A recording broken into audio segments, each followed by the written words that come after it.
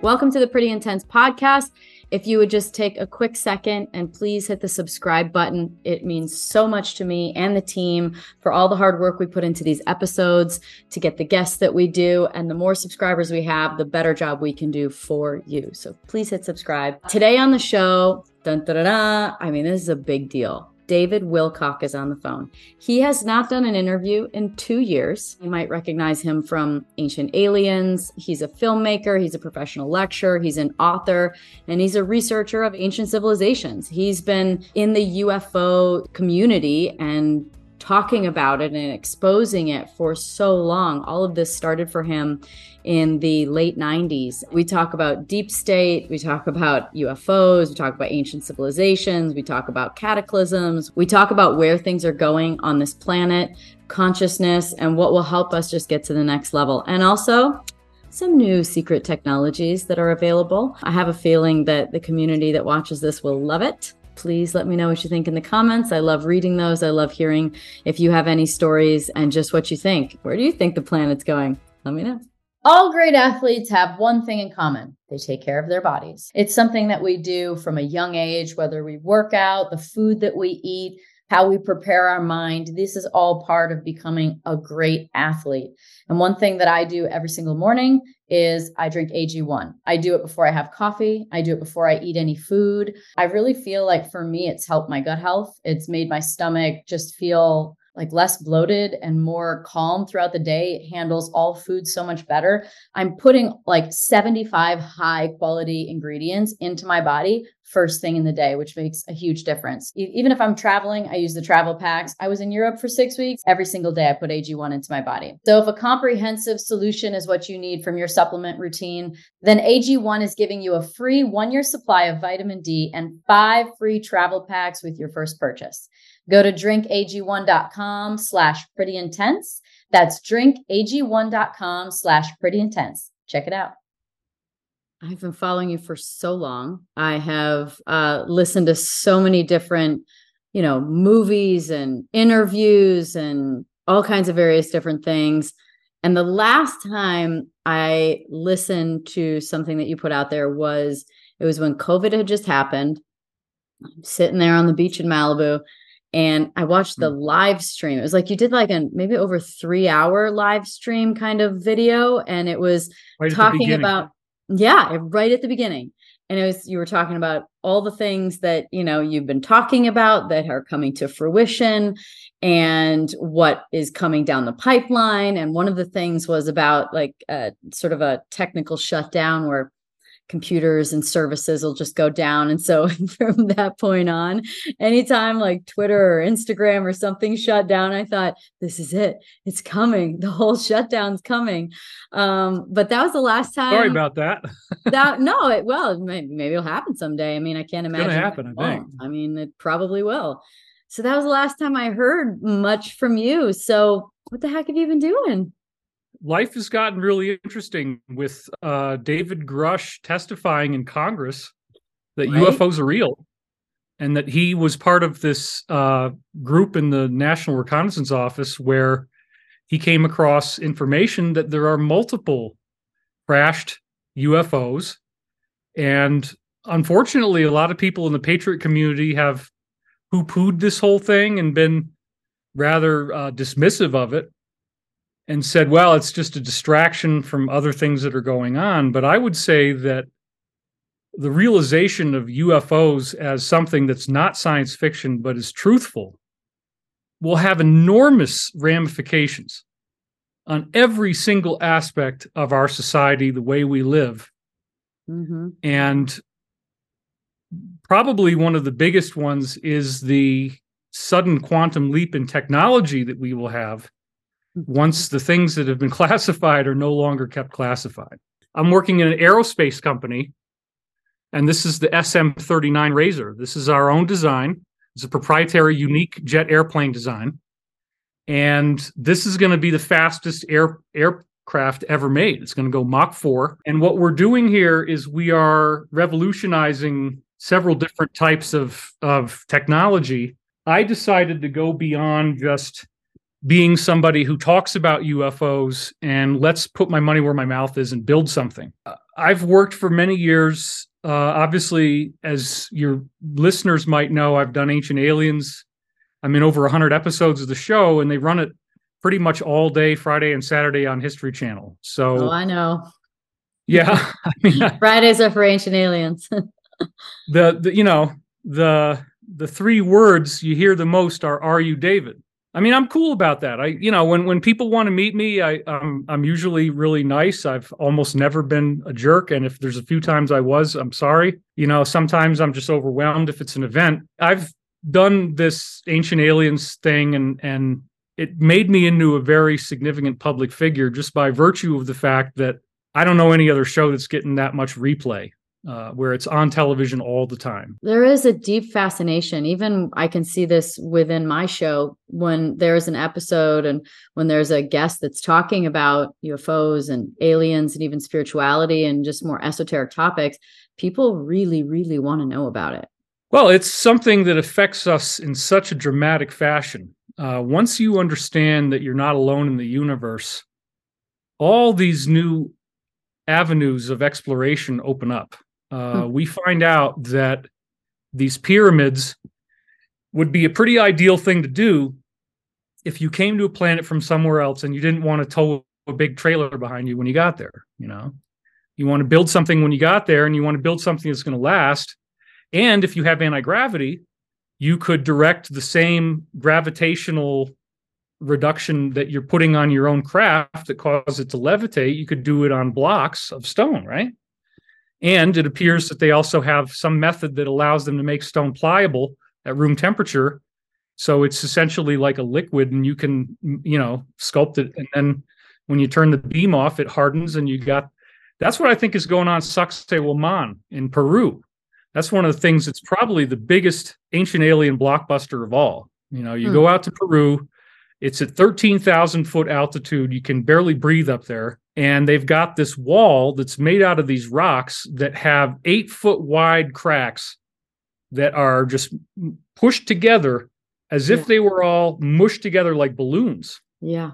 And the crack between the rocks is so thin, you can't put a credit card in there. You can't even fit a hair in there. There's no mortar. It's all just been kind of like fitted that way. And so to try to even suggest that somebody would have the time or the patience to carve that is ridiculous. It had to have been that the stones were levitating and just kind of mushed together because they were soft. So then you got to say to yourself, okay, wow, what does that mean about everything that we thought we knew? And if you don't think far enough back into history, then you might miss a lot of big clues. You might miss the fact that the Japanese had a very large budget and they wanted to build a Great Pyramid mock-up at 1/5 the size, 500% smaller, with the very best laser-controlled technology, the cranes, you name it. They could not get it to work. So the Great Pyramid is something that is completely beyond any capacity that we could have used with technology today. And I think what's even more outrageous is when it was first constructed, it had mirror-polished white stone on the outside. Right. It looked like a marble, gleaming, perfect alien structure in the desert. And it was only actually some earthquakes that occurred in the late 1300s, early 1400s that knocked them down. And then they went and were used for mosques in Cairo. What about the tops? There was a piece of gold up there, and I think that got stolen by somebody. Who do you think it was? I mean, Egypt has been through a few different rounds, and there was a high point in their civilization called Zep Tepi, which was the first time. How far back do the rounds go when you say rounds? Because you don't just mean like the Romans and Egyptians. You mean general civilizations in history. So typically they call it the Pyramid of Cheops, and then the one next to it is supposedly the Pyramid of Khephren, and the third smaller one is the Pyramid of Menkaure. Now, these are Egyptian pharaohs in a more recent dynasty. And Cheops, the connection that Cheops built the tomb is extremely weak. And Zechariah Sitchin did an amazing breakdown on that, where Sir Flinders Petrie was the guy who supposedly found these quarry marks inside the king's chamber that said that Cheops built the pyramid. And this was when he'd run out of money. He was going to have to go back to England empty-handed. Everybody was really depressed because they were hoping to find inscriptions in the king's chamber. They'd opened it up for the first time. Nobody had been in there before. They didn't find anything. So all of a sudden, on the last day, in this little tunnel that he dug himself, he finds these cave markings on the wall that were at just the right angle for him to have done it with his own hand with red paint. And it had all the mistakes consistent with E.W. Wallace Budge's classic book on Egyptian hieroglyphics for that time. So all the mistakes that Budge made in the classic hieroglyphic book, if he was copying out of that and trying to say Cheops built the pyramid, he made the same mistakes. Whoops. That's the only piece of evidence they've ever gotten that says Cheops built the pyramid. Oh, wow. So it's so easily debunked, and Sitchin did an amazing job on that. It's in his book Genesis Revisited.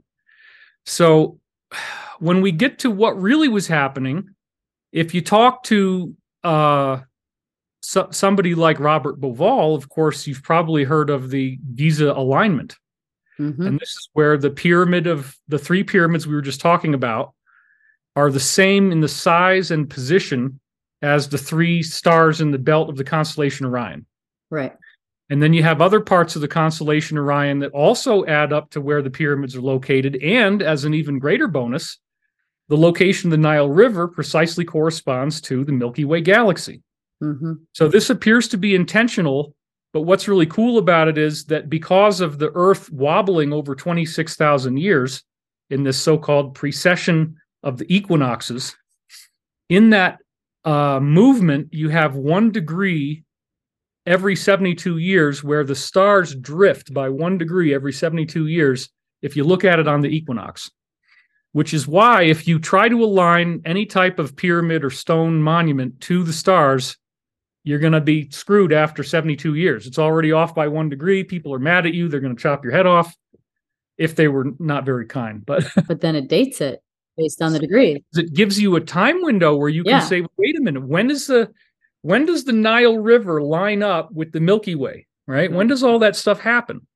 And it happens in 10,450 BC, which is not supposed to be part of the conventional dating era. And if we want to go ancient aliens for a while, we've now got this other area in Turkey, which is Göbekli Tepe. Yeah. And they found multiple stone circles that they know couldn't have been buried underground until 13,000 years ago. So whatever the civilization was in Turkey predated 13,000 BC.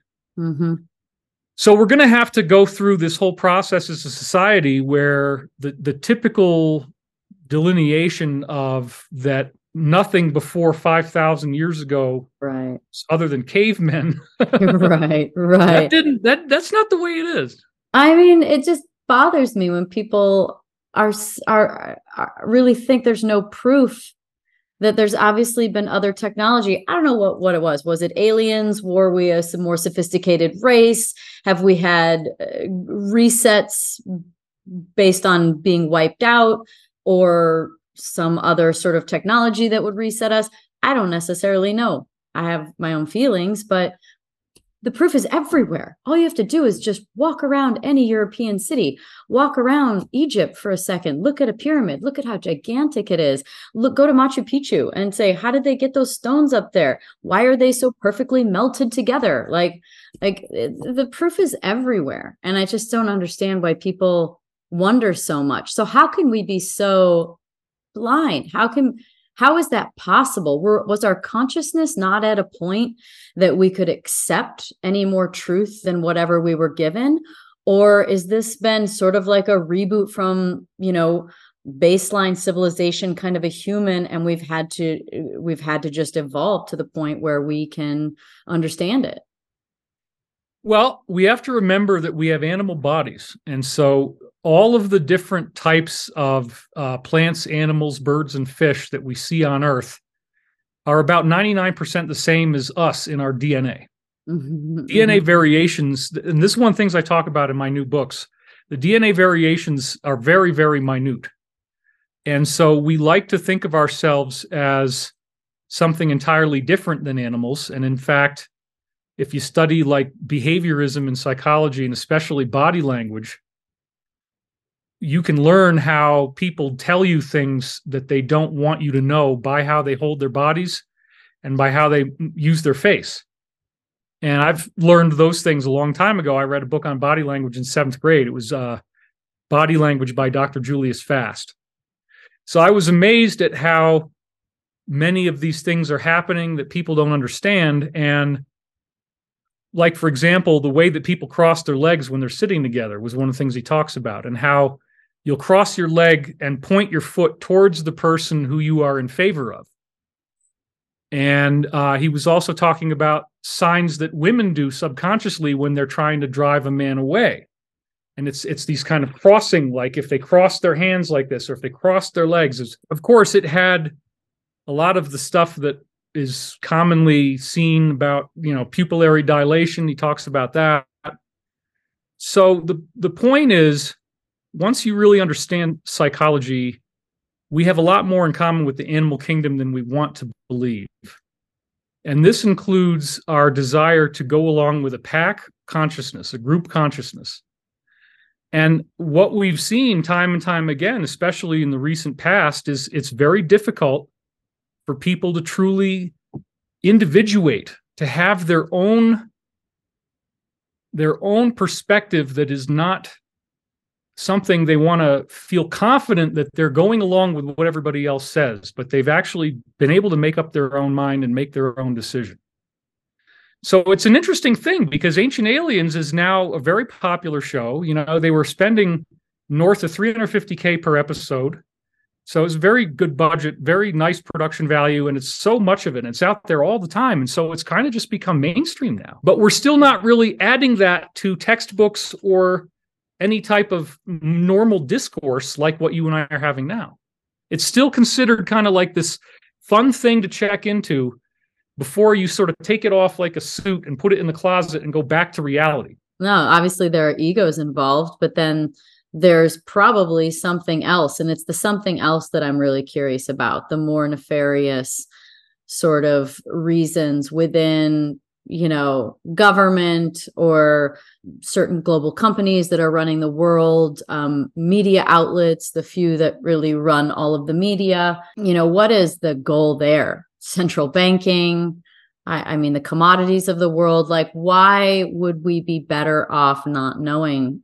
We would be better off not knowing for them, because they'd keep making money the way that they're making money. And it's assumed that as soon as there's new technology, there's new wealth and new control in the world, and it's not them. Well, when Danica Patrick asks you about the deep state on YouTube, what do you say? Everything? Yeah, let me tell you all about the entrails and how they like to wear it around their neck. It's awesome. No, I'm joking, of course, but let's just joke about everything. Let's talk about all the reptilians in power and things like that. Well, you wanted to go there. I mean, it's like, okay, wow, a woman wants to talk about that. That's kind of amazing. I mean, most people shy away from this. How are we ever going to heal if you don't face the shadow, right? I mean, each one of us has character deficits that are based upon where we stand in the universe, as opposed to the overall design of what things are and how it works here. For me, the UFO question is always a philosophical one, and it gets into, are there philosophical teachings that we can put into practice in our own lives that will actually make us kinder and more compassionate and more forgiving and patient people, while at the same time creating an evolution into some type of meta-human? And apparently the reason why this is happening is that all of the research I've done over the years, to me, it's not even really about extraterrestrials. It's about, what is the universe? What is the universe? What the heck are we living in? And is it real? A lot of the concepts of the Matrix do apply to scientific understanding of the universe. We've now found out through the work of a physicist named Dr. Nima Arkani Hamed that you can build the entire universe off of a small, minute geometric pattern. And that from that minute pattern, which looks like the Star of David in 3 dimensions, is basically the Hebrew Star of David. You take the Hebrew Star of David and you can create the whole universe of space and time And then what the physics actually says is that it's as if we're like 30 frames per second in a can, right? There's a film, and when the film runs through the projector, there's 30 frames per second. It looks like I'm talking to you, but there's just one frame where I'm like this and one frame where I'm like this. And so the whole universe is blinking on and off like that in space and in time. One of the first times I tried an edible, and I was trying to convey this information while laughing and saying, I'm losing frames. And I was like, I'm losing frames. Like I blink and all of a sudden I'm here now. I'm like, I'm losing my mind. Like I'm losing frames. I'm missing information. Did you have a smear in your vision? Like when you wave your hand? Probably. I don't remember. Yeah, that's called trails. I mean, yeah. If you take enough of an edible and, you'll get that psychedelic quality. And the psychedelic experience can include, the brain is beleaguered by whatever substance you took and the frame rate goes down, So you'll actually experience that frame dropping. Yeah. But that is our nature of reality. Everything is just frames, right? Like we are not a continuous motion. It's frames. Is this how you see it? Now we're getting into really hair splitting, but so check this out. There is a reality that we wake up into when we wake up into our body in the morning.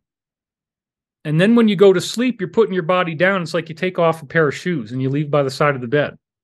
When you're not in your body, you're having all these other experiences in these other realities. Mm-hmm. But while you are in this body, you are bound by the rules within this illusion. So the illusion will persist. We do have space and time. That does exist in this reality. However, if you really get into the esoteric physics of this and the science of it, the universe itself is the logos, and the logos is what the Bible says is the term word. So in John, in the book of John, you have, in the beginning, there was the Word, and the Word was God, and the Word was with God. It's like, wait a minute, the Word was God, and the Word was with God. So the esoteric explanation of that is that we have a conscious universe, which is a one infinite creator, and then we also have a conscious galaxy. And so we have to stop looking at stars as just being these blobs, and they're actually far more intelligent super beings than we are. And they give host to planets that have intelligent life like us. Mm-hmm. And there is actually a universal law of honoring each other's free will. And if you violate other people's free will, you're going to get karma. So for me, the basic thing we all have to learn is that if you love each other, you're actually going to not suffer. You're not going to get that car crash. You're not going to get that bankruptcy or that sudden betrayal. And instead, things will start to work out for you. So it does appear, again, if you get to like Tibetan Buddhism and this kind of stuff, that there is a way in which you can meditate as if you become empty awareness. That's the two key words in the Tibetan thing, is empty awareness. So you project yourself into the vision of what you're seeing. So like in Tibet, they would be in the mountains. They look out at a mountain view. They imagine that they are the mountains, they are the sky, they are the clouds. Mm-hmm. And then they say that all of that, once they feel like they have become everything around them, then they say all of that emanated from the empty awareness. And if you meditate on that and you don't have any angry thoughts for 13 years, then you get to have a rainbow body activation, and you basically turn into a superhero, and your body turns into light. The rainbow body, I feel like I've seen images. You're sort of like your human body shrinks because, well, we're just energy anyway. Normally, you would expect when somebody dies, they leave behind an intact skeleton, and the skeleton is life size. You don't expect it to be smaller, and you don't expect it to shrink. So there's something very strange happening with the rainbow body phenomenon. There was a Catholic priest named Father Francis Tiso. He was sponsored by the Institute of Noetic Sciences, IONS or IONS. He went over to Tibet, and there was a lama who was going to attain rainbow body. And Father Tiso was there, and he observed this. Oh my God. They've also done this with military observers. Wow. They've scientifically documented that this is a reality, that you have an old man and they wrap him up so he knows when he's going to die. First of all, he just closes his eyes and he kind of leans back and his body is gone. Wow. There's a protocol at that point where you wrap him up in these very colorful silk fabrics. But after he starts sitting there, very strange things begin to happen. The body's interred, okay? It's wrapped up in the fabric. People have looked through the fabric, and what they find out is that the face reverses its aging. It looks like a young face first. All the lines seem to go away, which is like, yeah, I love that. Okay. Let's just be a little rainbow, just a little rainbow body. Yeah, and they begin seeing rainbows around the body. They begin seeing rainbows around the building. They hear weird melodic music coming through. And then the Lama starts appearing to people as like a ghost. So this, and then after the course of 7 days, in one of, there's a couple different varieties of how this happens, but in one of the varieties, the body has now shrank down to a little figurine about this big. Right. And it's basically ash, and it's in the shape of a human body, roughly, but very roughly. And what they do, and there's lots of these displays around Tibet, is they actually dress it up in little clothes and put it in a little altar, because the person left it behind, you know. There was a leak from Tulku Urgyen Rinpoche in a book called Rainbow Painting, where he said that you have to do it for 13 years. You have to meditate on empty awareness for 13 years and not have negative thoughts. And, you know, I mean, in an American society, modern society we're in now, how are you going to get even one day? Oh my God. I got angry before we ever got on camera, you know. Some things weren't working with my gear. Now I got to talk to you on my laptop. I mean, that did actually, I mean, it's funny and true and indicative of the culture that we live in, which is so distracting. Yeah, we're in a culture that is competing for attention and money. You know, everything is trying to listen to you. It's so bizarre now. Like I said, you know what? I don't want to look up Danica Patrick, because if I do, I'm probably going to have advertisements that show you to me all the time. I don't want to like experience you that way, you know? Right. So, because it's, so there's a lack of privacy, and a lot of people just sort of feel comfortable with that, or they did, up until it starts to really affect your life in a negative way. And so you did ask me about the deep state and that kind of thing. But what I'm saying is, before we get to that, just to cap off this philosophical discussion, the Tibetan research is conclusive. You have Padmasambhava was the so-called second Buddha, and he had some 30 plus disciples who all were able to levitate up into the air with him as a result of following these practices. So we know that when you strive to live as lovingly and as compassionately as possible with a disciplined personality, that there are superhuman things that start to happen to you. They call them siddhi powers, S-I-D-H-I. Yeah. Mm-hmm. And the siddhis are a very interesting thing that is very consistent as people go through this process. And the pyramid has the king's chamber in it with the sarcophagus. And that appears to be a technology that can create the rainbow body activation. Oh, really? It was a sarcophagus for sure? Yeah. Or did it hold the Ark of the Covenant? Like, I mean, there's a lot of thoughts about that too. I wrote in my third book, I guess, the Ascension Mysteries, that the measurements of the Ark of the Covenant, as described in the Old Testament, are precisely identical to the King's Chamber sarcophagus. Right. Now, that's weird because the sarcophagus hadn't been discovered yet officially until Caliph al-Mamun bored a hole through and got in there in the early AD. Okay. So what the heck are we doing with the Old Testament having the same measurements? Well, there was a secret entrance that priests were using to get up into that chamber. And so those measurements were the result of secret knowledge in the Old Testament. But when we look at the pyramid structure, we've had modern experience with building them in Russia, and we see that they have incredible benefits to people's health. the most striking study was, well, there's lots of things. You could take carcinogen, inject carcinogen into mice. You have a control group that you put them outside the pyramid, and let's say 70% of them die of cancer. Only 7% of them in the pyramid will die of cancer. Oh, wow. I'm sure you've been in it many times. Well, I'm in a log home here, and the reason why I got one is that I wanted to have that pyramid power, because you don't want any metal. So my house is alive. It's just these thick, beefy logs. You don't want metal? Not if you're going to have a pyramid, no, because it'll absorb these unique fields. It's one of the ways you could talk about is it's the transverse wave. There's this natural energy that the pyramid is built to harness. Okay, yeah. I have you heard of like geometry, and how there's sort of like a green, like with certain patterns, there'll be materials, there's like a green, a negative green and a positive green, and one is kind of detrimental to your health and one is positive. I've done a lot of work on matter and what is matter, and it really does appear that our solution comes in sacred geometry, and that we're going to learn that it's not really a particle as much as it's sort of like standing wave.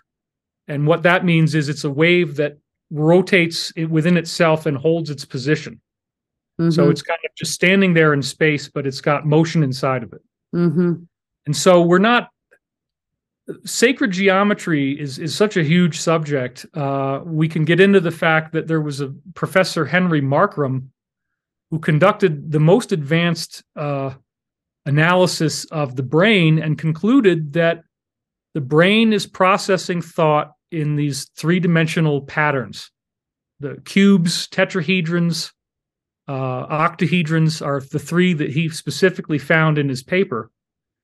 And so when we see that the mechanism of our consciousness, the actual mapping out of thought, creates these sacred geometric patterns, which are the same patterns that exist in matter, this explains why somebody like Padmasambhava was able to go around and push his hand into the rock and leave a handprint or a footprint. And that's a classic miracle that these Tibetan lamas would create once they had achieved a certain level of the rainbow body activation. They were able to match the frequency, in the same way as I was saying with Sakse Waman, where they had some type of technology that could melt those stones together, just mush them together like that. When you get to this level of consciousness like Padmasambhava had, you can change the matter phase of the stone and work with it as if it was a liquid.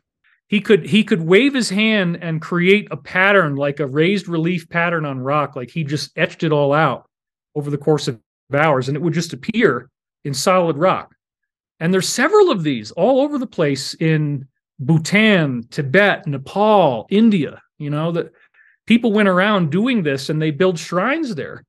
So you go there and you throw money in there and you see the footprint or the handprint. It's all over the place. There's dozens of them, actually. The nature of this reality is just so much more than what we understand. What do you think the next step of understanding more of the nature of this reality will be that'll take us to the next phase of humanity, the next technical evolution? What do you think that will be? Well, it's happening. With the aerospace company that I'm working on here, I have a guy who, my own insiders, I've spent many years developing credibility online as this personality who talks about UFOs. I had a website in 1999. I really didn't do anything else. Wasn't watching television. I mean, most of the television shows I'm in, I've never seen. I've only probably watched 7% of my own shows because I don't have time. I mean, I would probably like to watch them, but I just don't have time. So I just haven't really seen much television. But what I have done is I'm like an information junkie. I'm addicted to information. And I've been cramming all this stuff into my head. So I had real insiders start to contact me after I went public with a website in 1999. The first really genuine insiders I met it was as early as 2002 that I began meeting some really high-octane insiders. I had a guy who we can now say his name. His name was Bruce Perrett. He was a physicist, and he showed up when I was living in Louisville, Kentucky, to live in our little community. I was with L&L Research. These are the people that did the Law of One. Law of One is my own spiritual source text. I find it, a very uniquely beneficial source of information. So I actually went out and lived with them for 2 years in 2002 through 2004. And so Bruce showed up while we were there, and he had worked on the Montauk Project. And he made me come up with a cover story. So the cover story was that I met him at a Denny's in Albany. But the truth was he was living with us. And so I got to talk to him extensively. And you find out that, wait a minute, there's this whole strange thing going on. And I mean, if all you can wrap your head around, and I know I'm speaking to the colloquial you, Danica, not to you personally. If all you as the colloquial you can wrap your head around is, I wonder if Roswell really happened, right? You don't understand what's going on here. There's been this 80-year technological exploitation process underway, and we have, if you want to call it this, you could say there's Americans in something like 63 different locations around the galaxy. We already have bases in our galaxy. We already have working spaceships. We have facilities on the moon. We have facilities on Mars, other satellites in our solar system. And what's even more outrageous than that, of course, it's all been kept secret, is that we are in those programs, in those classified programs, we are actively in contact with extraterrestrials. And they interact with us much like the cantina scene in Star Wars. Right, like the Galactic Federation. Yeah, that's real. And I mean, you've done a lot of stuff with Corey Goode, and I'm sure that, from your own experiences and intuition and visions, and as well as Corey's and probably others, there's a lot of corroboration. Oh, yeah. I mean, what we did with Cosmic Disclosure was to talk about something that I believe actually happened to me as well. At the time that we were doing the show, I hadn't really put it all together yet, but it does appear that if you are picked up by a UFO as an abduction experience, that you could be taken away for a significantly long time, maybe even years, and then not remember anything when they bring you back, because they can splice you back in to the moment that you left. Timeline-wise. So that's one of the really odd aspects of this whole new technology, is that we are going to have to deal with the paradoxes of time travel. Right, because it's not the same. It's not a linear thing in all of the universe, and time-space reality is just here. And from what I understand, there's interesting stuff about this technology that you guys are working on with the spaceship program that includes sort of being able to break that sort of mechanism that creates this reality. Very much so. If you're looking at an extraterrestrial spaceship, you obviously have solved the energy crisis because they have enough fuel to get here and not run out of gas, right? Right. That's the first thing that comes to mind, is like, you get there, but you can't get back, So there's got to be some kind of endless, renewable energy source that is never ending. And it's definitely real. We're living in this reality that is underwritten by these extraterrestrials. They're not just here, to hang out. They're actually paying attention to us. They're essentially what we could think of as angelic beings. Mm-hmm. And there are also some very bad ones. So we have, you go back to Disclosure Project 2001, Dr. Stephen Greer was at the National Press Club in Washington, D.C., and he brought forward at that time on May 10th, 2001, or May 9th is the one that I went to the one on May 10th. So on May 9th, 2001, they had 39 witnesses come forward in the National Press Club. And it got a lot of attention at the time. It was quickly overshadowed by 9/11, but for its time, it was a very significant thing. And I was there on the May 10th event because I'd been on the Art Bell show and I got in as a VIP. So I got to speak to these insiders, and it was very amazing because we had members of Congress in the audience and everybody was doing standing ovations as these guys are talking about things like seeing architecture on the moon, and talking about retrieving UFO occupants who are alive and having this Sergeant Clifford Stone described having this telepathic experience of melding minds with the being that was in the ship. I bet. And he didn't break down on May 9th, but he broke down crying on stage on May 10th. And he had to walk off the stage in the corner and cry. And I mean, the audience was just galvanized. People are ready for this information. That there was a colonel who was read into this much more secret level of the universe than he was. He was part of this crash retrieval team, but they kind of kept him ignorant. He was shown a 3-inch thick binder that described 57 different varieties of extraterrestrials that are visiting Earth right now. And they predominantly look human. So they have eyes, nose, mouth, ears. You know, a lot of them are going to have bigger eyes. A lot of them might not have hair, but they're not as different looking as you would think. Are they walking amongst by visiting? Is it something where they can somewhat blend in, or are they visiting more shipwise? I've had various insiders who seem to be aware of this, the interchange program. As far as I know, there's only ever maybe 10 or 20,000 of these humans on Earth at any one time. It might be upwards of 100,000. I'm not really sure. I know that they're all monitored very closely. I probably know a few.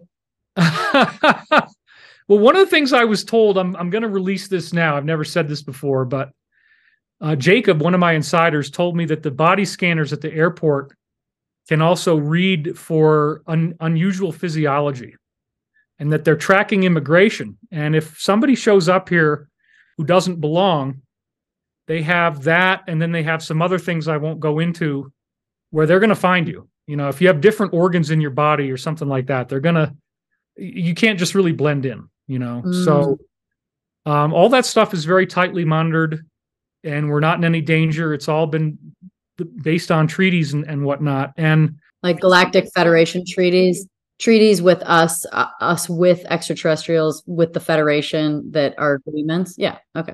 You could argue about the constitutional validity of those, considering they were made with covert military organizations, you know, but they do exist. They're not something that we got to hear about or vote on, but they do exist. There are agreements in place. So Sergeant Stone said there was 57 varieties. And in my new books, the Michael Prophecy books, this is book 6 now. I've got a whole thing at the beginning about this. We have what appears to be 6 that are bad, and then 51 that are good. Wow. And that appears to be where this is coming from. So the 6 that are bad, we have a fairly good amount of information on those guys. They're centered in the constellation Orion, so a lot of times they're called the Orions.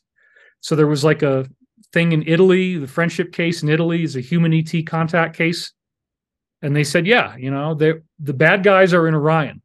The law of one says the bad guys are in Orion. So everybody seems to say the bad guys are in Orion. Yet there's so many things that are aligned with Orion, as if it's very significant. The way that constellation is built, those are very nearby stars. And because they're all clustered like that, it creates a kind of energetic cone for the Earth. So we have that in place, and that would be why the negative would want to go there. They want to go wherever the action is. If there's high energy, high juice, they want to be there. So they're going to move in on that land and try to set up their own trailer park in there. And that's what they did.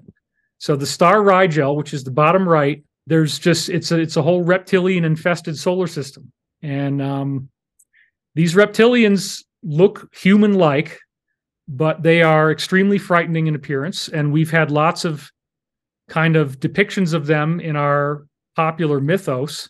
The most reliable information that I've gotten on the way they look is it's not exactly like the human face.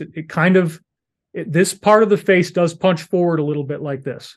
So the mouth kind of comes out almost like Planet of the Apes. That's sort of, they do have this kind of protruding face like this, but when they open up that mouth, it's hideous, sharp teeth. Oof. And they have vertical slit pupils. Their eyes will either be like yellow or orange or red. So they're scary looking. Why is there so much conspiracy around reptilians being here, being shapeshifter reptilians? Well, I don't believe in the shapeshifter reptilian part, except as so to say that when people practice black magic, they have hallucinations. And I believe that there's some type of conduit in which hallucinations in which entities from the lower astral plane present themselves in hallucinations. And I think that when people have seen a shape-shifting event on someone's face, it's not that the flesh moved, it's this kind of hallucinatory overlay. If somebody is wittingly or unwittingly collaborating with these types of creatures. Yeah. They're matching the energy of that entity. When we talk about spiritual reality in general, one of the things I just learned in a recent briefing is that this physical reality of space and time, this illusion, is very attractive to those in the spiritual realm, both the negative and the positive. Everybody wants to be here. You know, it gets boring in the spiritual reality when you don't have a body and you don't have any continuous experience and you don't really have to worry about anything because you know what's going to happen in the future and it's all kind of all laid out for you. You know, there's no game anymore. There's no winning and losing. You know, you're in competitive sports. I mean, there's no competition anymore. So David, we totally signed up for this. We did. Every tough time we go, I signed up for this. I did. Right. And I signed up for the tougher job. I signed up for a tough one. It's really tough to be a public figure and it's really tough to be seen by lots of people. And I get that. I mean, you know, are you David are the three words I hear the most, as I said. So when we get to the intrinsic truth of higher consciousness, there are laws in the universe where if you have positive thoughts, positive beings can strengthen those thoughts. And if you have negative thoughts, negative beings can strengthen those thoughts. In our galaxy, there's a further rule that gets us in even more trouble, which is the permeability of dimensions. And that means that our galaxy has a law in place that allows angels to show up in the room and meet you in person. But by virtue of how the universe works on a principle of balance, it also means that demons can manifest.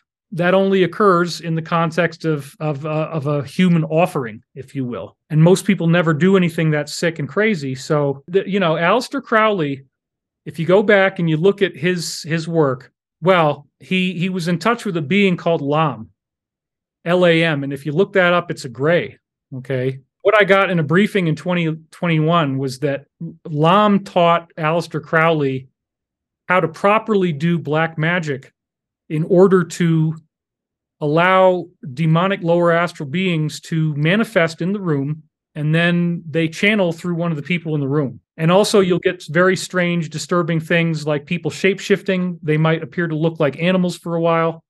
All kinds of crazy things can happen in these ceremonies. And thank God I never was dragged in any of this in my waking life. But yeah, there does appear to be, like this is the big secret. Why are people doing all this crazy stuff with children and sacrifice and blood? And the answer is because it creates results. You see something. Oh, you see something. Very dramatic, power from it? Very scary. You hear it, you see it, you smell it. It's a being that shows up in the room. So is there power that they generate from it? Are they given? Yeah, it talks to you and it asks you what you want. And so it's basically like Mephistopheles and Faust, and it says, how can I help you? What can I do to satisfy your wishes? And but it also is actually, it says it wants your soul. Yep. Selling your soul. Like, who would be stupid enough to play around with this stuff? But apparently people are doing it. People. Why does it seem like there's so much more satanic symbolism going on right now, especially when you look at music industry and things like that? I mean, it's not hidden in the slightest. They're red all over their bodies, blood everywhere, Satan horns. Like, I mean, it's like very apparent. Well, okay, we got to go back to Winston Churchill, and his quote was, "Satan's greatest trick is convincing humanity that he does not exist." I have found out that in addition to the existence of good and evil extraterrestrials, that it's considered an acknowledged fact in these classified military programs that universal law permits entities to materialize in these ceremonies if you do them properly. And so if you are that sick, you can get this to work. And then there is an interchange with this entity. And so once they see one of these, they make a sculpture out of it, and that's the gargoyle. So if you look at a building and it has these strange demons on the outside, that's because those beings showed up in there. And once that being starts to establish its presence, once you see it, if you see the gargoyle as you walk into the building, you look up at it, you're making a connection to that consciousness. Oh, yeah, totally. You know? And so they say that the gargoyles are the protectors of the building. Well, these are the demonic entities that they're invoking inside the building who will go after you if you try to shut down the operation. This is real stuff. I mean, it's sad that, you know, because it's so upsetting to people to think about this, but what these demons or these entities want more than anything, they call them demonics in the military projects. What the demonics want is to have the earth for themselves. They want this to become a place where they are allowed to be here, where they can be in physical form. Because right now, universal law doesn't allow that to happen except in these weird, evil ceremonies. If enough of us got excited about demons and said, yeah, you know what, I want to see one, how could we make that happen? You know, then they could start to do public manifestations like they were doing back in Rome, where you sacrifice a bunch of people at once, they have a big arch, and then this entity pops up in the arch. Like you're watching TV, this thing just pops up like, whoa, what the hell is that? It's green and it's got horns. What the hell? You know, well, that's what was happening. Wow. Well, I interviewed Elizabeth April. I don't know if you've heard of her. She speaks about the Galactic Federation and various different things. And she tells a story that that the back, you know, many 10,000, 20,000 years ago, I'm not sure exactly how far, but a long time ago, the Anunnaki and the reptilians were on the planet, and the Galactic Federation came in and they said, all right, you guys got to go. And the Anunnaki said, sure, peace out. We're gone. And the reptilians were like, no, we don't want to leave. And they said, okay, but you can't be seen by the humans. And that's when they went underground, and they operate through consciousness now. So they kind of still run the planet. They still kind of live here and run the planet through consciousness, but they're not seen necessarily. Yeah, I mean, a lot of that is is definitely in the vicinity of truth. We're touching on it. I mean, the reptilians apparently believe that they own the planet. They've got some type of claim that they say they have. They appear to have. Okay, well, it's a strange story, but part of the briefings I've gotten is that the moon was put in place 65 million years ago, and there's some debate as to whether it was then or a lot more recent, but I don't know if they really know. But one of the theories is the moon was put in place to bring about the fall of the dinosaurs, to create seasons, that the moon is a spaceship, that it was flown into position, it orbits the Earth, and in so doing, mammalian life now predominates, whereas before it was reptilian life. And the reptilians had, you know, the dinosaur species apparently did evolve into a hominid race that was intelligent, that got wiped out when this took place, the 65 million year ago incident. And they did get driven underground. So that is a classic element of the story. But then the Draco Alliance, the negative ETs, say that, you know, we persecuted the reptilians, we traumatized them, we drove them underground, and now we have to pay tribute, we have to pay rent to be here. And so the treaty, the negative treaty, is that we're apparently giving them humans as our meat suits. Yeah, for whatever they want to use us for, whether they want to dine on us or have us as workers or whatever. Wow. We trade a certain number of humans per year. And it's disturbing, and it's the kind of thing that once people get the absolute facts about it and they find out, you know, and nobody's holding your hand anymore, but they're saying, yeah, this is what's really going on.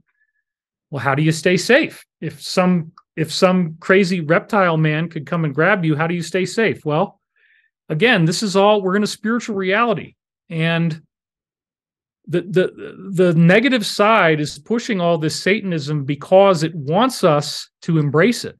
And if enough of us embraced it, then it could become embodied on Earth, you know, but it'll never happen. People do not like this, and they don't.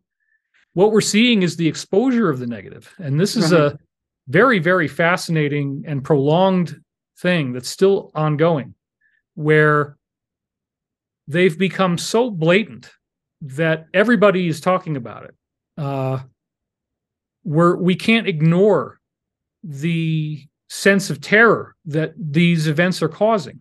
We're left feeling very vulnerable and very concerned about, is the world going to be safe, or are these people going to win in whatever they're trying to do? And yeah, there is a negative, evil consciousness. These entities from Rigel, these Draco reptilians, they want on any planet they go to create, pentagrams and ritual magic and sacrifices and all. This is just what they do. Wow. It's just their culture. So is the Illuminati real, and is the Illuminati sort of the indoctrinated, ritualistic group of extensions of that Draco reptilian that are here to take over? Oh yeah. I mean, if you've ever, I'm not going to get specific, but if somebody, Danica, has ever come up to you and they shake your hand, but there's like something odd about their fingers while they're doing it. It's not quite a normal handshake, but there's something a little odd. They're pushing in I'm not going to be specific, but if you ever have noticed something like that, like, well, they kind of came in weird, or, why were they pushing over there? Well, it's because handshakes are one of the most common ways in which people can find out if you are involved. So they might like do this particular grip, look you very intensely in the eyes and say, "Are you family? Are you family? Are you family?" Look at her. I don't even want to like try to out you if that ever happened to you, but the point is it does. And they test for people. But if you don't have the right handshake, or if you don't say, "Yes, I'm family," or whatever it is, then, they know that you're not. And so there's a lot of secrets they use to keep this thing hidden from people. But like, it's very sad because, they teach that betrayal is the first rule of the order. So even children are being traumatized very severely by their own parents. They're forced to go through MK Ultra, hypnotic programming, torture programming, electroshocks. They basically all of them are going to go through some type of mind programming experiences, and they don't really understand what they're working for. The basis of the negative is deception. And so the negative tells you, if you work with us, we'll give you what you want. But in the process, you've lost your soul. And that's why every type of story that has to do with getting lower astrals to solve your wishes, it always turns out badly. So in my own experience, Danica, I've had multiple invitations to this group. I've had bribes in the billions of dollars that were offered to me. I mean, Greer's talks about getting bribed for billions too. I've interviewed him a couple of times. When you go out there and you're involved in this stuff like I am, they really would love to have you on their side. They really would love to have you as a mouthpiece. And so I was told, for example, that I could do everything the way I do it now, and the only thing that I would have to do different in order to get this money is to, quote unquote, speak favorably about Lucifer. And they had this philosophy they wanted people to talk about, which is that, Lucifer is a benevolent, misunderstood angel. And God abandoned us up in heaven, but Lucifer stayed down here with us.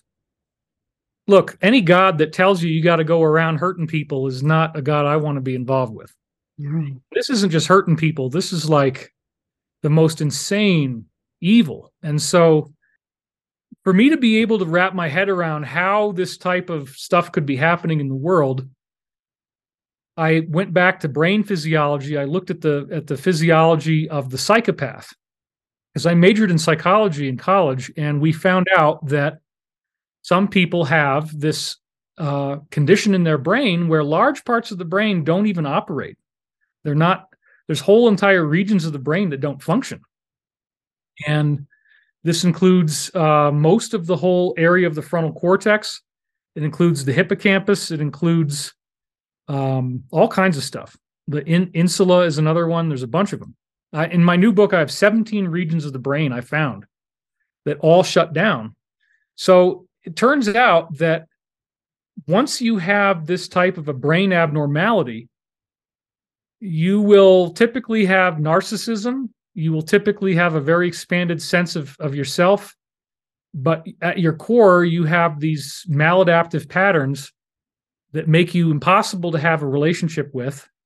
You're competitive. You're, very jealous. They want to control other people, and they build up an elaborate deception. they lie, they create a false reality. They can mimic human emotions very well, but they don't really feel them the same way that we do.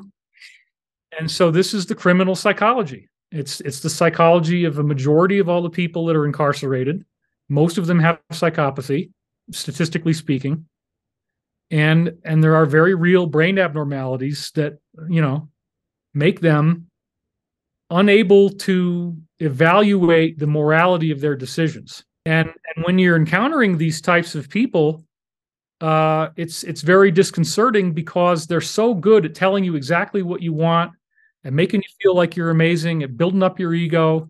And you talked about like pain too. And I wonder if part of these brain shutdowns, another weird thing that you see people compile is these images of public figures that all have, a black eye, and it's always the left eye or something. And so they all have, like, I saw one recently that they all have sprained, like an ankle boot, like on the same leg. Like, it's like, maybe within these ritualistic practices, they're literally hurting each other. Like, something. I don't know. Well, you could get beat up too. I mean, people in these groups are not treated very well.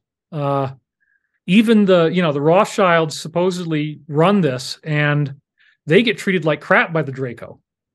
My insider Jacob was in the meetings where Draco would meet with the Rothschilds directly, and these aliens do not respect us at all. They look at this as their property. They look at humans as slaves, and they don't care about us. They're not interested in making anybody rich or making anybody happy. And so it's not like if somebody has all this money from being in this group that they have a happy life. Their life is so horrible. When you want to do these awful things, it's because your brain has been damaged. And there are ways in which the brain can heal. I mean, in my book, I talk about like yoga, breath work, meditation, athletic activity, going out in nature. All these things will actually reverse it over time. How do we shift the momentum in a direction? And I think it already is going that way. I think while people think it's worse than ever right now, it's also better than ever in some ways. Polarity, I think, is always at play. And I think that we know more than we've ever known for the better. It's negative things. So what is the transition into this next phase where we get out of this reptilian sort of control or influence on our planet? And is this part of what the new Earth concept is? I've asked so many people along the way, like, is this new? Like, what is the new Earth? Is that something that is part of this transition right now? And how do we get there? What does that look like? This is definitely the right time to bring up Michael prophecies, which you had asked me to talk about before we got on the air. So, it's a big subject, but I want to dive into it. So yeah, we talked about evil, and we talked about the idea that there are these evil beings. But then I have a movie that we're doing right now, a Hollywood film. The movie's called Levitation. And when I was doing Ancient Aliens, there was one thing that I was explicitly forbidden by the parent network from ever discussing. They would not ever let me talk about it on the show. It's the idea that angels might be extraterrestrials or vice versa. I was explicitly forbidden from analogizing extraterrestrials and angels together. And why is that? So another thing that I was explicitly forbidden from talking about by any media entity was levitating saints. That's here interesting enough. Okay, so it turns out that if you go back through time and you look at these people who were reading the Bible, and some, I've already talked about Tibet, so it's not just Christianity. It can happen in other cultures too. But the point is, if you have a dedicated spiritual practice, which can include people that were Christian saints, there's people who get canonized. They get sainted because their body lifted up into the air in front of other people. There's cases of people making their faces glow with light, and like there's a lot of really specific, fascinating, unique information like this. And nobody will let you talk about it. You can't talk about it at all. So I'm working on this movie called Levitation, which goes into that. And the reason I'm bringing this up is that, again, we get into the concept that when you meditate on things like patience, forgiveness, love, then you somehow become what the universe is is actually made of. The Tibetans again said empty awareness is the nature of the universe. So you're becoming that empty awareness. You're becoming that consciousness, which then allows you to have control over our illusion. So that's part of the positive side. You know, we talk about evil, we talk about demons, we talk about reptilians, blood drinking, Satanism. Oh my God, it's so scary. But then you got people levitating who are practicing reading the Bible. You got people in Tibet pushing their hands into the stone, pushing their foot into rock. And it's because not that they were going around being some jerk and killing people and trying to, you know, draw pentagrams, but because they're actually loving, patient, you know, and they're doing their part to embody compassion in their essence. So it appears that the real nature of why we're here is to learn those lessons. And so let's cut back to when my career started. I was born in 1973, so I'm 50 years old. I got online in 1996, and I first had Art Bell was the big thing back then in the UFO community, and he was talking about remote viewing all the time. That there were these military protocols where you can screen out your conscious mind and pick up a remote location, and then look at that remote location with your mind's eye, whatever that is, and actually describe it correctly. And the best remote viewers, like Joe McMoneagle, would be 99% accurate. And they did this for decades. And they were snatched up by government, right? They became part of the military. They would look at, you know, enemy bases and things. Stanford Research International, SRI International. You know, there was a whole branch of remote viewing coming out of that. Well, many years later, in 2009, I met Dr. Pete Peterson, one of the insiders, who is probably the highest ranking American insider I have. And I mean, he worked in all kinds of really strange stuff, all kinds of exotic technology that's based on reverse engineering crashed UFOs. And it's considered common knowledge to them that there are these metahumans that used to be on Earth, that the Earth used to be populated by much more powerful beings than how we are now, that we fell from this state, and that we are going to return to that state. And that the events that are taking place on Earth right now are part of a great awakening, which is very spring-loaded. You know, like you think of Jack in the Box and you crank that wheel and bam, it eventually comes out. That's kind of like what's going to happen to us with our bodies. How will this occur? Like, what's the shift? Like, so let's say there's a split, you know, the people that don't have the consciousness level and the frequency to go to the next level, the next dimension, the next energy field, the new Earth, that they'll maybe become invisible, like as an energy, like we see and hear on such a small spectrum. Maybe they just aren't part of our reality anymore, but they're here, right? But we're all living our own lives in different planes. Or will there be some kind of a actual planetary split, and there'll be an environment that they just won't exist in, and it'll be sort of like, and maybe they'll disappear. We'll wake up and they'll be gone, and it'll be like a great mental reset where we get like it's Men in Black. You hit the button and you don't remember. Like maybe there's just a splice in time. Like you say, you get picked up on a ship and you come back and they splice you right in. Are we just going to get spliced into a new reality and we won't know there was any change? Obviously, I've thought about this a bit. I can see. I mean, you asking me this question now in August of 2023, you're going to get a very different answer than you would have before February of 2022. I started remote viewing in 1996. And I skipped right to getting spoken words. And this was a technique called the dream voice that I learned from a guy I met online in the Richard C. Hoagland forum. He was talking about the face on Mars. Hoagland was the top guy in Art Bell. They had 20 million listeners a night. If you got on this show, you were set.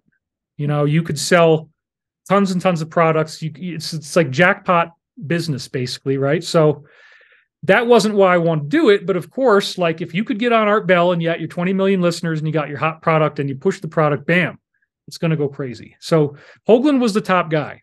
I sought him out for a long time. I was on his forum, and I met a guy on the forum who had this technique called the dream voice. And he said, when you wake up in the morning and you can first still remember what your dream was, you might hear something talking, and it might be like it's over on your left, and there might be another one behind you.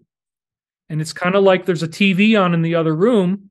And if you listen to it, you can sort of kind of make out a little of what it says, and you might get like half a sentence, and it's going to sound weird. It doesn't make any sense, and that's perfect. Grab it just like it is, word for word, dictate it into your tape recorder. Or write it down on paper was what I did the first time. So the next morning after he taught me about this dream voice technique, I woke up and I found that I could do it and I could hear what sounded like his voice. I'd heard this stuff before. You just think it's like imagination, but you train yourself so that when your mind is totally tuned out, you learn how to receive a spontaneous impression. In other words, you have to learn how to blank yourself. And then what you become aware of is, no, the thoughts that I'm having are important. You know, people think, oh, I'm supposed to meditate. I'm not supposed to have any thoughts. You get to this ground state, you get to this meditative state, and then all this data and information starts to appear in the form of visual images, emotional impressions, and words. And so a lot of times the words will also have the visual images and the emotional impressions attached to them. Mm-hmm. So I started to do this process where I'm listening to something talking and I'm writing it down. And I'm following all the protocols of remote viewing, which means I don't analyze it. I don't have any emotional reaction. I don't have to pee. I don't have to go to the bathroom. I'm not hungry. I'm not thirsty. So my body is comfortable. I'm very relaxed. I have no negative emotions. And I blank out my mind. You get to mind awake, body asleep. You feel like your body is stiff, like it's almost like it could float. And you get to that very, very pure consciousness. And then in that state, you start listening. And the dream voice is that you'll get these very weird sentences that don't make sense. And you want it to sound weird. You don't want it to sound like, well, hi, Danica, how are you today? You know, I mean, so the bottom line is that I dictated over 3,000 pages of this stuff between 1999 and or between 96 and 2000. And it began predicting the future with remarkable clarity. The very first day that I did it, it said, one of our women, Teresa, a sibling inoperative, the Christian psychically. And then like 5 days later, Mother Teresa has a heart attack. And I was freaking blown away. I mean, that was the very first time I did it. And it starts to get scary after a while because every time I'd sit down to transcribe new cassette tapes, I was doing it on 90-minute cassette tapes at the time, they would be describing what was happening right before I sat down, even though I dictated them, let's say, 3 weeks ago. So to get through a whole lot of story, I did this for 4 years, pretty much full time. I was always, dictating, transcribing. I started to do clients. I did a total of 500 clients between 98 and 2005 or 2004. I did a tour of Japan, and I had a whole bunch of clients in Japan. People were starting to get like darshan off of me. I was touching people's hands, and they'd get like, they'd start crying and shaking and all this stuff. So weird things can happen when you give these readings to people. There's a very intense cosmic presence that comes in the room as my body is speaking. When they speak, they use a lot of symbolism. They use a lot of word pictures. They're always painting pictures with their words. And as a result, the experience that you have is hypnotic. And you get hypnotized to such a degree where you're having full visual internal visions all the time while they're talking. And typically another weird side effect is that I don't know what it is exactly. We're not really sure, but you always end up having to pee really bad when it's over. Maybe because your brain is overclocking or something. I'm not sure. The brain uses a lot of calories. But well, if you're channeling the good guys, which I would hope everybody would do, then at that point, what they really want from you is to be a good person, Yeah. And if you have distortions in your personality, the biggest danger is if you're going to work with these guys, and they give teachings through you, and then you're going to, behind closed doors, it turns out that you're a real jerk and you're yelling and you're ripping people off and your character is in deficit from what you're saying that you are, that's lethal. That could get you killed if you're doing this kind of work that I'm doing. So my life is on the line as far as being a good person. I have to be a good person. I have to be honest. I have to tell the truth. I have to not rip people off, not do criminal behavior, because the stakes are so high. So just to finish this discussion about the channeling thing, I posted this stuff beginning in 1999 is when I got a website. So all of the results that I had, I put online for the most part. There's a little bit that I didn't in 98, but I have multiple forensically datable forms of that in cassette tapes. I have it in printouts. I have it in hard drives with saved files that you can timestamp. So nobody can dispute when these readings were created. And it was in September 2021 that I remembered that there was something in the readings that said that there would be a coup over the military-industrial complex and its stranglehold over UFO secrecy. A coup over the military? What the? I mean, that's just like a coup over the... How do you even have a coup over the military-industrial complex? So, you get these strange words and they say all these strange things, and it's like you just keep writing it down. And that was one of the things they said. And I'm looking at all this and I'm like, there does appear to be some kind of war going on in the world where you have Donald Trump and they're constantly going after this guy. They're attacking him with everything they got. And then people are like, well, is it just Trump? No, there's this group that's working with him. And so you got to think differently and say, well, is it really just this one guy, or is it that there's this initiative that the military is working on to safely expose and defeat the deep state? And that is exactly what I believe is going on. And it's a very complicated, very intense subject. But I believe the reason why we're learning all of this is because we're in some sort of information war, disclosure war. They never wanted us to know. The insiders never wanted you to know about Lucifer, Satan. They might have put it in movies here and there, but like what they're doing now is an act of desperation. When you see them going out so much to advertise, this is not coming from a place of strength. They work out of deception. They work out of subterfuge. They work out of infiltration.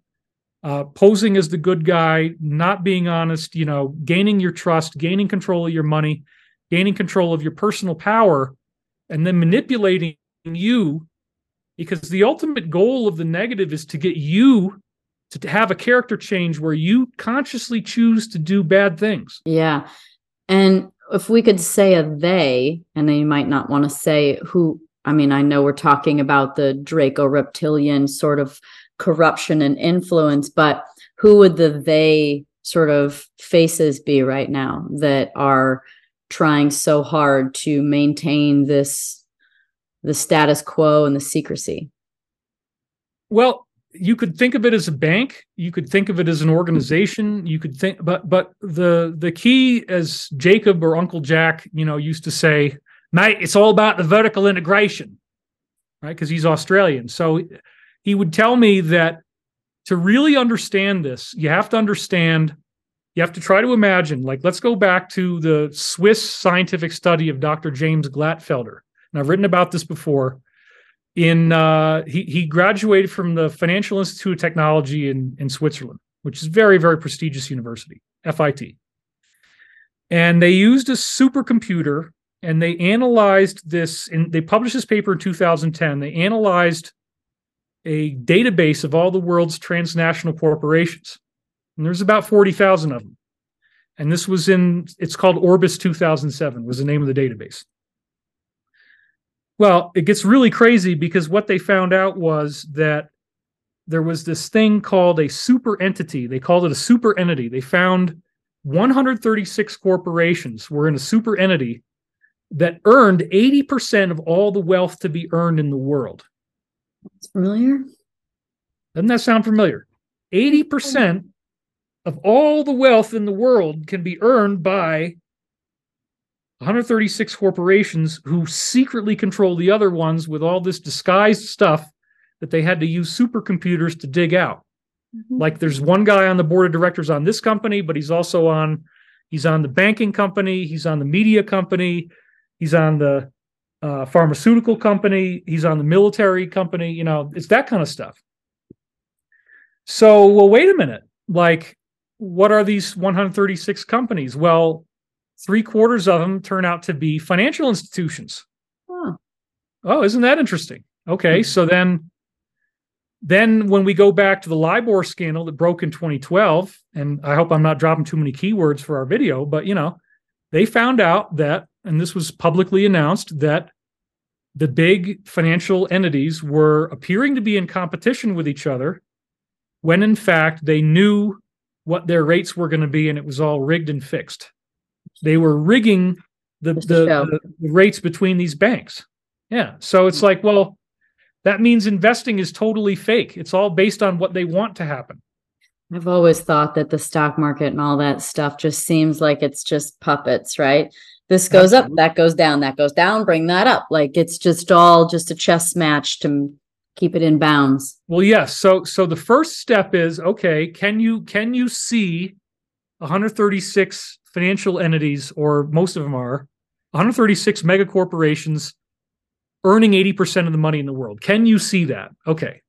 Then if you can see that, can you see that the people in these 136 companies are all friends? If they're friends, are they in a cult? Well, I mean, if you look up the definition of cult, it's going to have a lot of those things. They got they're a group. They meet all the time. They have a secret language. They do particular activities.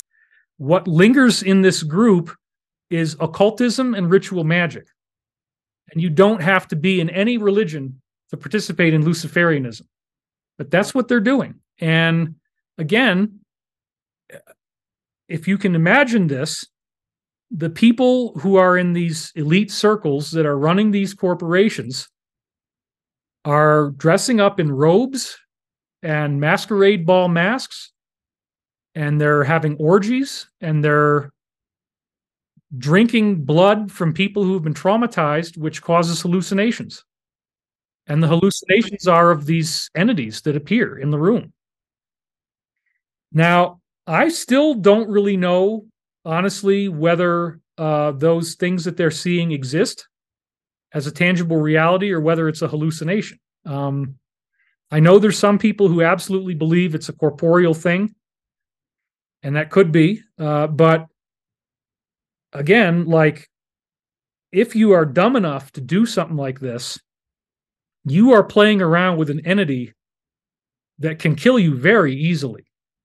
So when you learn about this and you learn about people who start messing around with the demonic, if you have a demon that's on your case, man, it can really make your life terrible.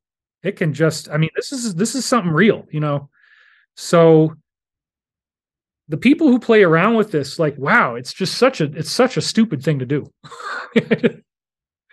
Because what, but the problem is you get into a culture and you're brought up in it from birth. People, this is a generational cult, so you're born into it, basically. They've been traumatizing you in utero. They'll do things that they believe that the psychopathic brain, the split brain, when you have a psychopath, the criminal personality, they have two personalities. They have their normal waking personality, and that's the one that you fall in love with, and that's the one that you think you're going to marry and whatever. And then there's another one in there, which is the trauma self. And when you have a person with this disorder, they can appear normal, but if they get triggered, then they behave very inappropriately. And they'll act in ways that are highly selfish and unacceptable. And, I studied it in college, and we can see lots of examples in the world today. So once you have this brain abnormality, like I was talking about, when your brain is psychopathic, you're more apt to, well, there's a part of the brain called the striatum, which is along the central area near the corpus callosum. And this part of the brain lights up in pleasure in the minds of psychopaths when they see other people getting hurt. Mm-hmm. Isn't that interesting? We now have a scientific way to show that when you have this type of a brain, you do take pleasure in violence. So, these reptilians are seemingly, you'd think they're promising them something. Like you say, they come to fruition. You see them, they're like, what do you want? And, it sure looks like we're going to make you rich. We're going to make you famous. Your album's going #1, whatever the thing is. You've already probably found out what a big bunch of crap that is. I mean, famous is tough, man. I met all the rock stars in the 80s and none of them were happy, Danica. I can tell you. No. It's always an inside job. Nothing. So in general, the more you get on the outside, actually, the less you feel good on the inside for the most part, or at least you can have a wave of that. Like I've had moments where you like get sad for it, like a little sad about something, your life, and you're like, I have everything. And you almost think in contrast to the inside, it just doesn't match. So it can kind of emphasize it, but well, it's funny, right? I call it Elvis Maryland syndrome. We're trained to think that if we hit the highest level of publicity, that it's like that scene at the end of the Hollywood movie where it says Danica Patrick reached 25 zillion people. Whoa, holy crap, she's so amazing. No, that life actually kind of sucks. And so I've spent 2 years doing the Paul McCartney thing, like what he did after the Beatles. I've just been living by myself alone on my land, dealing with animals and bears and turkeys and writing these books. And, I needed to get away from it because it had hurt my brain. I had had some degree of damage from just being the unrelenting stress and torture. Like, you reminded me there was years of my career where I got to sell 3 conference tickets at $300 a day. I got to make $1,000 a day every day. I got to watch my numbers. And if I ever start making less than $1,000 a day, I'm screwed. And I got to immediately start marketing and pushing and just like, I got to get right back into it again. So you just feel like, they're not paying enough attention to me anymore. What do I do? Now what? I hate that stuff. You're supposed to put a swimsuit on and post the picture, okay? Oh. That's what you do. That's it. It's sex sells, always has. Great. Thank you. That's very helpful information. I definitely don't go to that well very often unless it naturally happens in my life, which isn't that often. Okay, well, let's moving into these books. You wrote 5, is that right? 5 channeled books. Well, there's 5 that are published and there's 7 that are going to come out altogether. Yeah. Okay, so what is this future information? Like, what did you learn about our future? Well, as I was saying, I got this remote viewing information from 96 to 2000, and then beginning in September 2021, I remembered that it said there was going to be a coup over the military-industrial complex. Well, how's that even possible? Well, the people who are behind Donald Trump are also in possession of this UFO technology. One of the names is Majestic.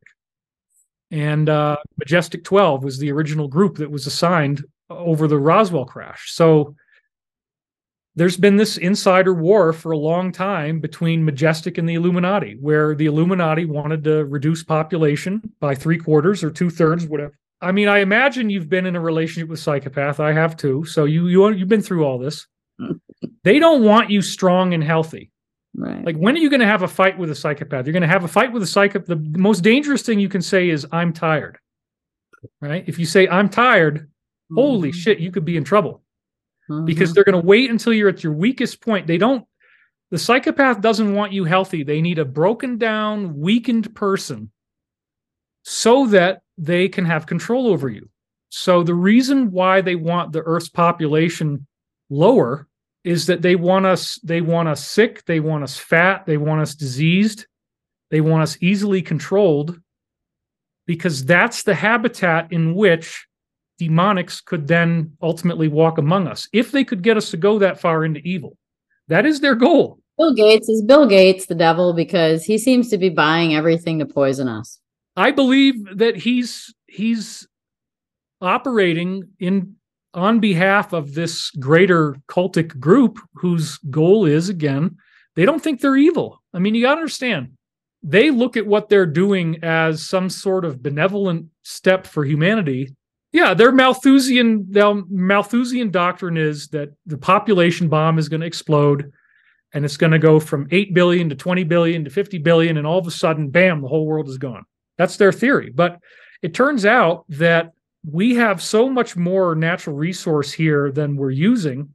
The technology is going to be released to us, and that's why I built co-founded Stavatti Aerospace with Christopher Beskar.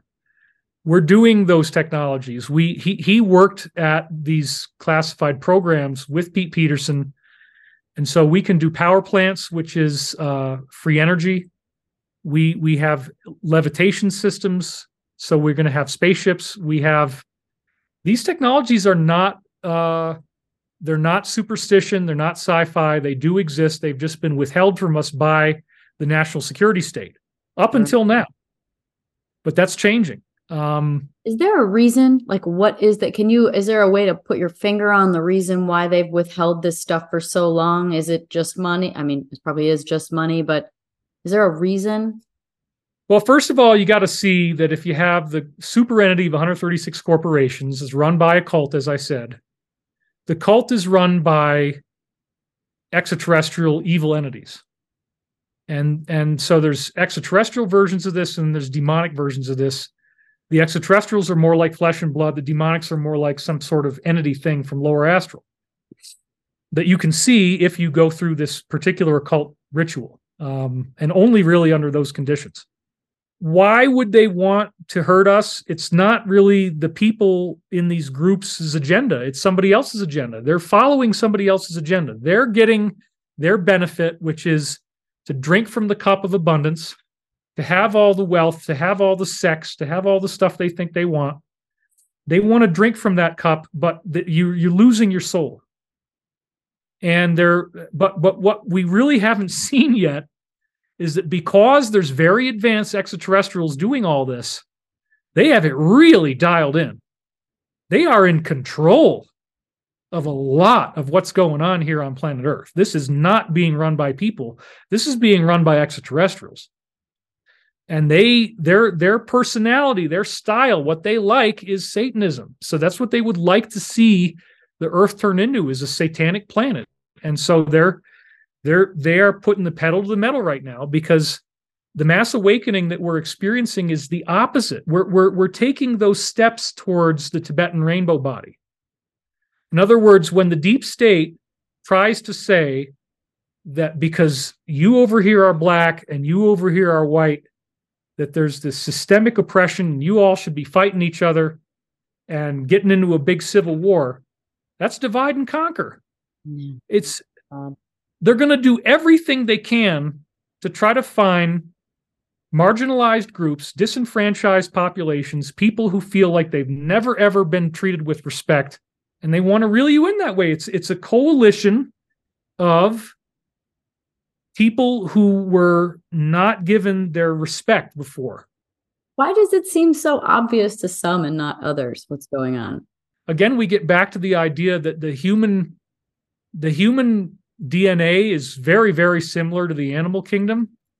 And we have all these unique behaviors and these unique things that we do that are animalistic in nature. And the biggest one is follow the leader. So is there more like extraterrestrial blood in people that don't think that it's that it is obvious too? Like that you have a benevolent entity blood? You're speculating on something that I do have solid data for. Pete Peterson once told me that the Jesuits, the Catholic priest sect, I guess, that particular sect has 25% alien DNA, is what he said. The Jesuits have 25% alien DNA. But a lot of us on Earth do. And he said that the more of this so-called alien DNA, or extraterrestrial is probably a better word. They don't really want to be called aliens because most of them look like us. They're people. The more of that you have, you have a faster flicker frequency. That's one of the things. You will process frames of vision faster, and you cannot be brainwashed with propaganda. So yeah, there is definitely, they say that there's 5 different core human races that came out on Earth pretty much at the same time. They tried to trace it all to one mitochondrial Eve, where the mitochondria of one mother supposedly is everybody on Earth. They wanted that for the Bible, but that's not really what we get. We get 5 unique groups. we get 5 groups that all popped in at the same time. And apparently, we are descendants of extraterrestrial humans that were on other planets before. They crash landed here, or they modified existing primates on Earth with their DNA. Right. And yeah, there are different types of people with different types of DNA. That makes sense, because it totally seems like while there's the satanic ones, the ritualistic, there's the more benevolent, there's also what I totally feel like is like non-player characters. There's so many NPCs in the world that are happy with literally not evolving, not thinking a new thought, not going past the just step and repeat style living, right? Where it's just the same thing every day in a non-inspiring location with non-inspiring activities. Like, it just is so mediocre. I think a lot of that is fear. I think those people. So there's a very significant thing I talk about in Michael Prophecy's book 1, and that's the sheep effect. And when you look at the fact that our DNA is evolved from prey animals to some degree, Hollywood has reinforced this programming in our minds in many, many movies. And in the movie, you have somebody hiding under the bed. And what is the lesson in every time that happens? The lesson is, God damn it, if you hadn't looked at his feet, you wouldn't have gotten killed. If you looked at his effing feet, then you get scared and you go, oh God, and then you bump on the bed, and then he pulls the bed away and wham, he starts stabbing you. With the blinders on. Yeah. So when you think about that, the sheep develop a herd instinct in which they know that the wolf is circling around the herd, but the wolf doesn't realize that they know until somebody looks at him. So whatever a-hole looks at him is the one that broke it for everybody. If you just keep your goddamn head down and don't do anything and don't say anything and don't pretend that you know that the wolf is there, he won't attack you. So we have this. So what the negative tries to do is it tries to trigger us into our trauma self, which means we're going through a heightened emotional state. We have emotional arousal. We have our heart rate going up. We have the kinetic feeling of butterflies on your skin. Your hair is standing up. You have sweat and your pores coming out. You have an accelerated, all of your physiology is up, your brain waves, your heart rate, your respiratory pattern. And then in that condition, you're in fight or flight. And when you go into fight or flight, we know that the cerebrum and most of the brain is not being used. If you can keep somebody afraid, if you can keep somebody in fight or flight, they're running out of the reptilian core of their brain. I was going to say, it's the reptilian brain. And they don't have the frontal lobes, which means they're not thinking in terms of morality and ethics anymore. Nope. So if you can keep people scared, you activate this sheep program, which says, don't you dare look at the evil, because if you do, it's going to start chasing you. Oh, and wait, it's even better than that, Danica, because if you're the a-hole who looks at the wolf, you're terrified when he starts chasing you. He comes at you with his teeth and everything. And so you're the one who goes into this coma where, like, for a few seconds you can't move. And so you're the one who ends up dying. So the animal kingdom teaches you that if you look at evil, you will die. And the sheep know this, which is why they never look at it. So what we really have here is a mass manipulation of humanity. And in order for the formula to work, they have to have if it bleeds, it leads. They have to keep the fear. Yeah. There has to always be something that terrifies you. Yeah. The war on terror, right? It never ends. It's just this ambiguous thing that we're at war with. This kind of leads into a little bit of a conversation about this secret spaceship program and, anti-gravity technology and being able to fly around. And does this lead to getting off planet? Is this something we need to do? Is this part of human salvation? Yeah, I'll give you an exclusive here, something that nobody's heard before. Our secret space program, or whatever you want to call it, that's a good name for it. They've already gone out there and been throughout space. And one of the things that we're going to learn is that there is a beautiful planet that's less than 10 light years away from us. I think it's like 7 or 9 light years away. And they call it the Hawaii planet. And there's a bunch of very peaceful, cool people living there, humans of different types, and the whole planet is like Hawaii. Huh. And it's just apparently like the best that you could imagine about Hawaii, but then like way better, you know? And so we already have places we can go. And the extraterrestrials, again, let's get back to Michael prophecies, because that kind of ties it all together. When I was doing all this stuff in the 1990s, I had no idea what it was really saying, because I would stay in trance when I dictated it. I would stay in trance when I transcribed it. And then when I would even like post it online, I'd make subheadings. I'd just kind of look at the words and look for some strange phrase and just make that the subheading. I wasn't even really reading it. So I never really read this stuff. And then I got busy, Hoagland and I ended up working together directly. We went on a Art Bell together in 2004. That's when my career really started to get a lot bigger. And I got a book deal. I ended up having New York Times best-selling author twice. I had, Ancient Aliens, a bunch of those shows. So I did all this other stuff, and I'd forgotten about all this work that I did in the 90s until September 2021. And I saw this quote. And then in February 2022, I really began reading this stuff. And it's talking about everything that's going on now.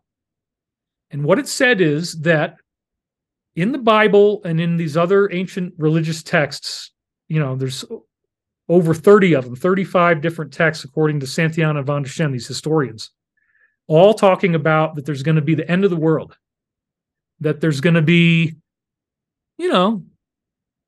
some type of ELE, extinction level event, where there's like a pole shift, or there's a tsunami, or there's a sun gives off this big flash of heat and radiation, and we all get cooked by that. And that has happened many times on Earth.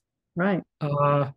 There have been these types of geological disasters. We know that. We can go look at the smashed up bodies of sloths and giant mammals like mastodons.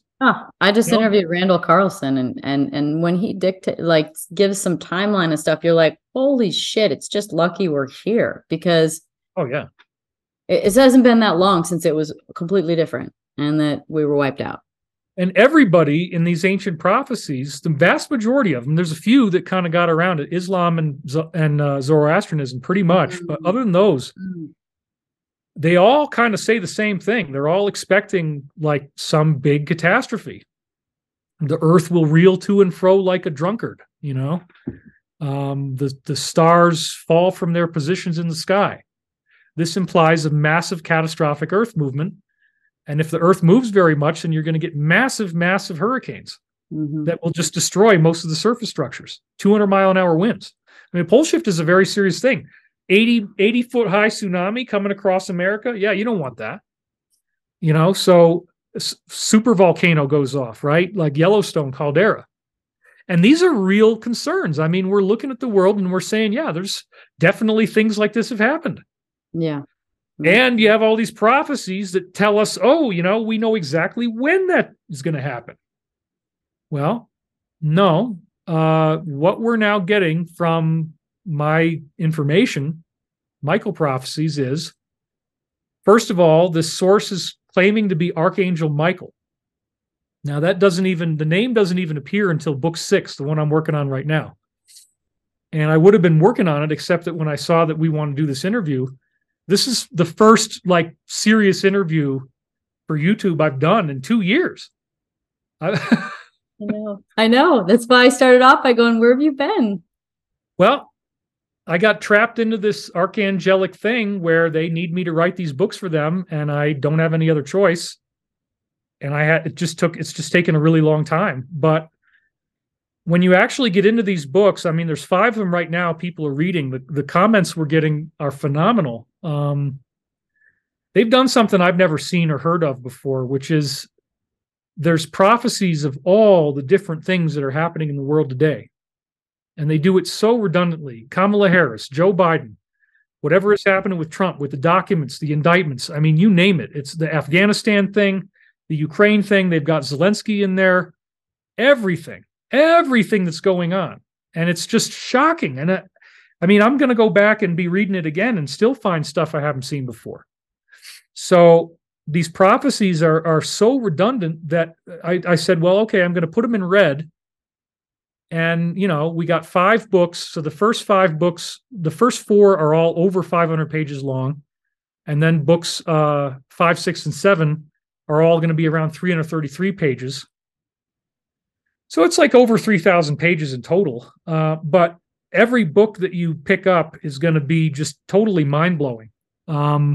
So this is all I've been doing for 2 years. So there's so much intellectual property or IP in this stuff that I probably have 10 years worth of movies and television shows I can make off of this now. In terms of all the different things I've done and all the different rocks I turned over and all the different research I found, it's just amazing what's in this. And I wanted to be worthy of the message, because what they said is, look, you guys have avoided a catastrophic earth change. We found a way to get you to go through history without needing to have a pole shift. So the first pole shift that was prophesied was 1998, Edgar Cayce, right? What they say in these books, and now we're into, I believe, book 5, I think so, is that in 1998, we had the Bill Clinton, Monica Lewinsky scandal. And the president of the United States was implicated in a sex scandal where he said, I did not have sex with that woman. And then it was proven, well, it depends on what you want to call sex, brother, and kind of some things you could do with that cigar and just put it out there. But okay, then it turns out he's lying, right? Okay, he's freaking lying. God, he's lying. He did it. What they told me in these books, what they're telling us, which I really didn't even know about until last year. I mean, I remember seeing this, but not in any depth, is that if we had all hated Clinton and said he's an adulterer, he's a philanderer, he's a pervert, we need to see him not be president, we need to see him get thrown out, we want to see him go to jail, or we want to see him be executed, firing squad, treason, whatever, if it had gone crazy like that, then we would have had a pole shift in 1998. Our planet would have been destroyed because we would have shown on a global level that we did not learn the lesson of love, because we were not able to love Bill Clinton. Believe it or not. Wow. So there was a big test that we were going through in 1998 and 99. Those were the 2 years that really mattered, where like if we could be okay with the fact that, okay, you know what? People have infidelity. People do these things, and we're not going to say he's a demon. We're not going to say he's a monster, but we're just going to handle this responsibly. That's what allowed us to save our planet, believe it or not. Wow. Just the energy of the negativity would have been enough to create a pole shift? Yes, because there was a Grand Cross astrological alignment in August 11, 1999. Oh, wow. Where you have this huge cross of planets. It's like a big X formation in our solar system. And that energetic, I guess, would have lensed in a pole shift if we hadn't been loving enough. There's like a science of love. And if the love isn't high enough, you get catastrophic activity. Well, it seems like a frequency or energy then. Yeah. Right? If we were not prepared for what's coming, if we hadn't been loving enough, then it would have needed to be stopped. Yeah. Because what's happening now is that the negative is trying to establish dominion over the earth. Right. If the negative got its way, you're going to have reptilians basically running a prison planet and zapping you with the equivalent of electronic cattle prods, which are actually nanotech that they've put in your body. So the reason why the implant thing is so scary is, well, what if they can just electrically shock you if you don't comply? And it's already inside you. Exactly. Oh, shit, okay, I'll do whatever you want because I just shat myself. Oh, my God. Extraterrestrials want to control the Earth, and they want to turn it into a Hades. They want to turn it into a hell world. So I'll see you in Hawaii. Not the Hawaii right now because they have a bit of a problem, but the planet Hawaii, the Hawaiian planet. Oh, we're doing that. I mean, we half jokingly, half non-jokingly talked about like evacuation plans, but we don't need to evacuate. That's the point. We're going to get this planet back, because what the Michael prophecies tells us is that because we have learned our lessons, we've been forgiving enough, we've been spared the earth changes. And instead, these entities, these angelic beings allowed the whole COVID thing to play out. So as tragic and disgusting and completely insane as the whole COVID package is, with all of the different layers that you can go into with it, that whole thing that they did, which is now being exposed, saved us from a pole shift, saved us from a catastrophic end of the world. And it's explained in great detail in the Michael prophecies, everything about COVID, everything about, there's so many dreams I had about sickness and disease.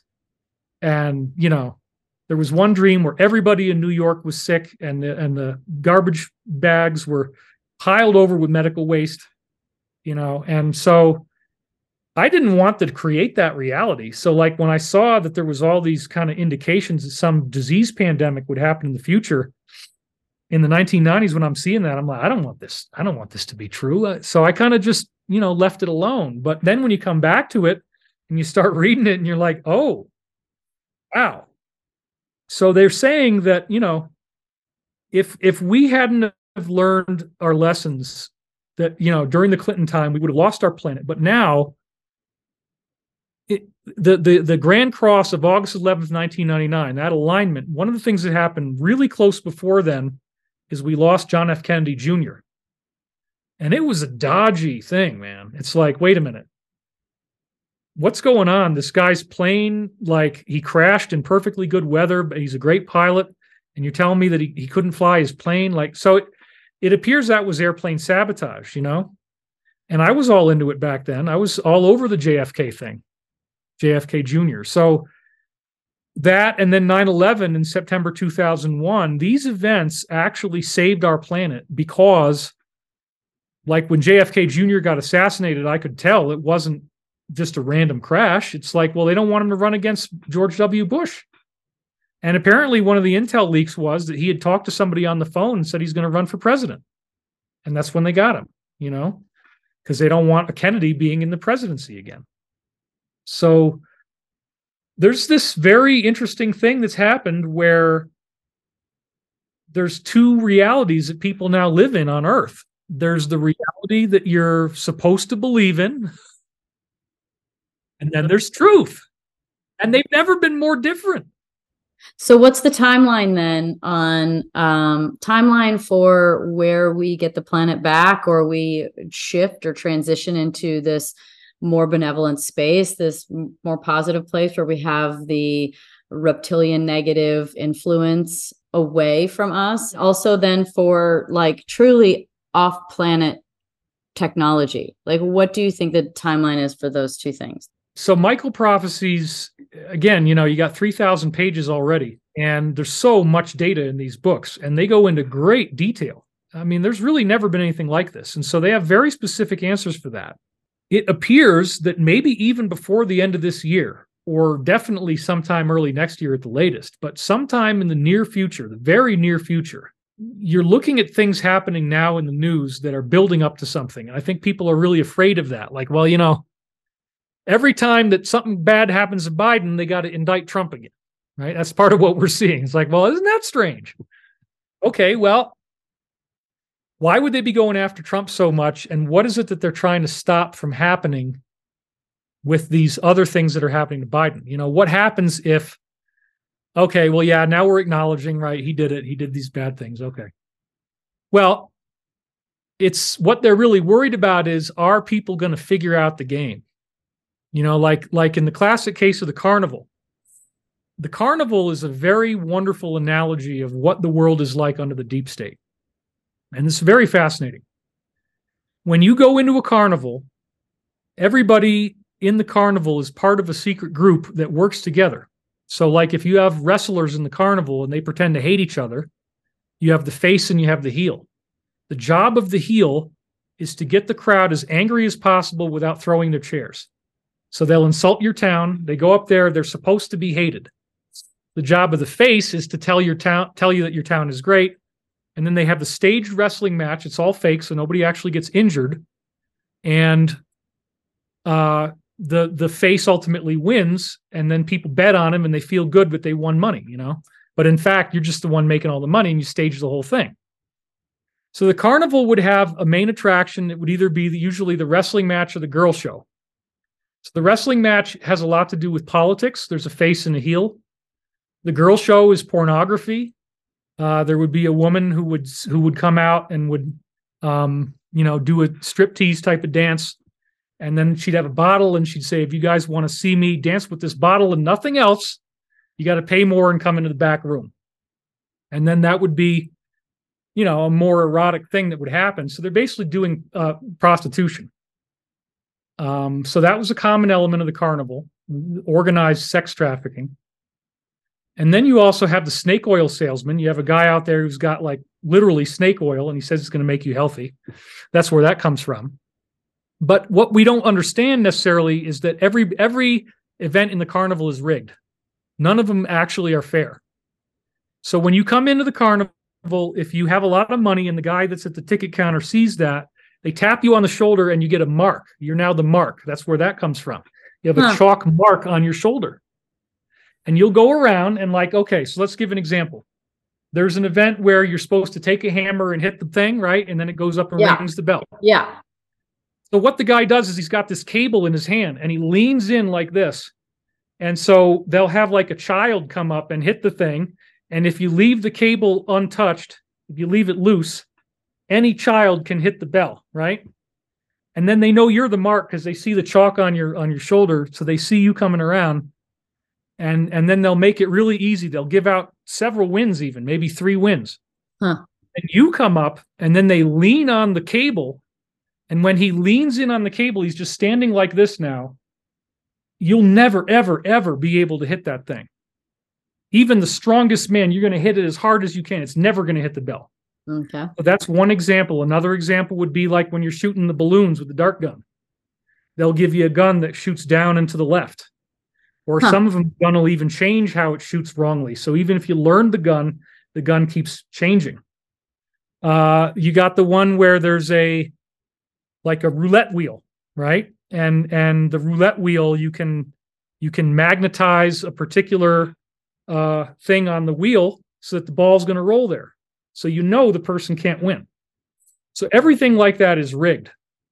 And the goal, again, they have this thing they call the kayfabe, which is the wrestlers speak to each other in this carnival speak, where they take the word and they kind of jumble it around. So be fake becomes kayfabe. So for example, the wrestler, the face is never supposed to be seen acting friendly around the heel. So Hulk Hogan should never be seen hanging out with Andre the Giant. You don't want those guys in WrestleMania hanging out drinking a beer. They hate each other. Right. They hate each other, right? So of course it's all staged and the movements are staged and the objective is to, create this entertainment. But when we look at this and then we apply it to what's happening with the deep state, the public is now becoming aware of this type of an analogy that wait a minute, it just seems like everything is a scam. Everything is a ripoff. Everything is a lie. Nothing is true. Yeah. And so the carnival is like a little petri dish of what happens when you have a psychopathic business that wants to run it this way, where everybody is being deceived simultaneously. And it was a common element that the carnivals would eventually get exposed. People would figure out what they were doing and they would get run out of town. And, because the public would realize that, none of these games can be won. They're just taking our money. Well, I'm excited of the timeline for sure. I'm going to ask one last question. You've been so generous with your time and your stories and your honesty. You said to ask about Saint Germain. Is there a story about Saint Germain? Oh, wow. Yeah, that's a good one. So in the 1700s, there was a human being who showed up and he seemed to have never aged. You might meet him in 1730, and you might meet him again in 1770, and he looks exactly the same. He met directly with Benjamin Franklin, George Washington. We know for a fact he met with Franklin. And Saint Germain also met with Voltaire, the legendary inventor. Voltaire wrote a letter on his deathbed where he said to Saint Germain, maybe someday you will visit me again in your marvelous flying machine. And then Voltaire wrote a book called Micromegos, which is the first ever science fiction story in human history that was ever written. Micromegos was the title, about extraterrestrials who come to the Earth and orbit the planet to see if there's intelligent life here. And in the illustration that Voltaire commissioned for this book in 1787, the craft that the beings fly here in Micromegos is a flying saucer. So there's a 1700s illustration of the same flying saucer that we're seeing in the world today. Yeah. So it appears that Saint Germain, he could write with both hands. He could write a poem in one hand and a legal document in the other hand at the same time. He was a composer. He played piano. He played violin, as well as Paganini, apparently. He could take multiple small diamonds, put them in his hand, hold his hand like this, and turn them into one large diamond. He could take a silver coin and turn it into a gold coin. He was an alchemist. And best of all, it appears that he was in cahoots with Benjamin Franklin, and that he was there on July 4th, 1776, in the room, and gave a speech that led to the signing of the Declaration of Independence, led to them giving up their fear. And finally, in 1840, some Masonic organization found the secret transcript of this speech. And so in book 4, I have Saint Germain's speech that he gave right before they signed the Declaration of Independence, the real one. And that's amazing too, because he's got COVID prophecies in it. At one point in Saint Germain's speech, which led to them signing the Declaration of Independence, he says, "Old man, now bear your arm." And it's exactly like somebody getting a vaccination. Wow. So there's some very, very interesting stuff there. So if anybody in your audience wants to read these books, there's so much more. We're only scratching the surface. It's at thedisclosure.com. So that's the website. We did an event before called The Disclosure. It was a video event. We are going to do an event around Michael prophecies as well. I don't know when this is going on. I mean, hopefully soon, but once we get it out there, I'm going to have a video course with Michael prophecies as well. We don't have it yet. But right now, I'm doing a very, very good deal on the books where you get it at a very low price. And again, any one of them you can pick and start with. The one I probably love the most right now is book 4, because I've gone through ETs in the Bible. There's so many quotes in the Bible that reference flying saucers. I go through the whole thing with Ezekiel's wheel. Lots of stuff about UFO contact in different cultures. It's just an amazing ride. Wow. And it also really helped me get back on my feet after 2 years of being out of the circuit like this. Yeah. Wow. Well, you've been hard at work on bringing us more truth. The truth will set you free, as they say. So thank you. Thank you so, so much. Like, I've been so excited to talk to you for so many years. And the fact that I'm the first one that you've talked to in a couple of years is just honestly such an honor, and grateful for your work and your dedication. And I'm so glad that you have some vindication of like all of the things that you've been pushing so hard for with UFOs and extraterrestrials, and the fact that it's, you've been working so hard and sacrificing your own time and life really for this truth. I'm glad that you can say I told you so. Well, thank you, Danica. And I just want to thank you for how much you're versed in the subject material. Honestly, it was a really great interview because of the depth of your passion for the subject. Go get the books and we'll wait for that flying crap. I'll drive. Can I call it a driver, or am I a pilot? I don't know. I was thinking of that. Once we have, we're supposed to be 1 year away from working hovercar prototypes, and I want you to see that. I want you to see that hovercar ride. Oh my God. I want to see that. I want to perhaps see if I can learn how to drive that.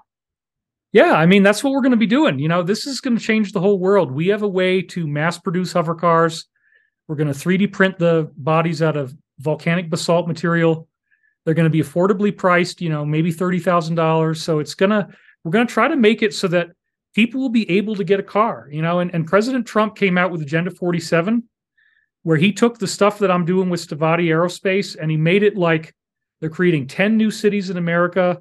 They're going to build power plants, hover cars, all this stuff that I was talking about is going to be done on a much larger level, the creation of new cities. And so incredible. Yeah, I'm very, very excited. I mean, Michael is telling us that within 2 years, we're going to have this consciousness activation that changes the way that our minds and bodies function on the most basic level. We're going to be more telepathic. It's like everybody becomes a shaman. Amen. We're all going to get this whether we know it or not within 2 years. Oh, amen. Thank you very much. Very excited. Thank you, Janica. Go really feed the animals now. It's time to go feed the animals. Yes. And thank you for being pretty intense. Thanks, everybody, for listening to the Pretty Intense podcast today. I hope you enjoyed it. If you like what you heard today and you want to hear more, please click on the subscribe button.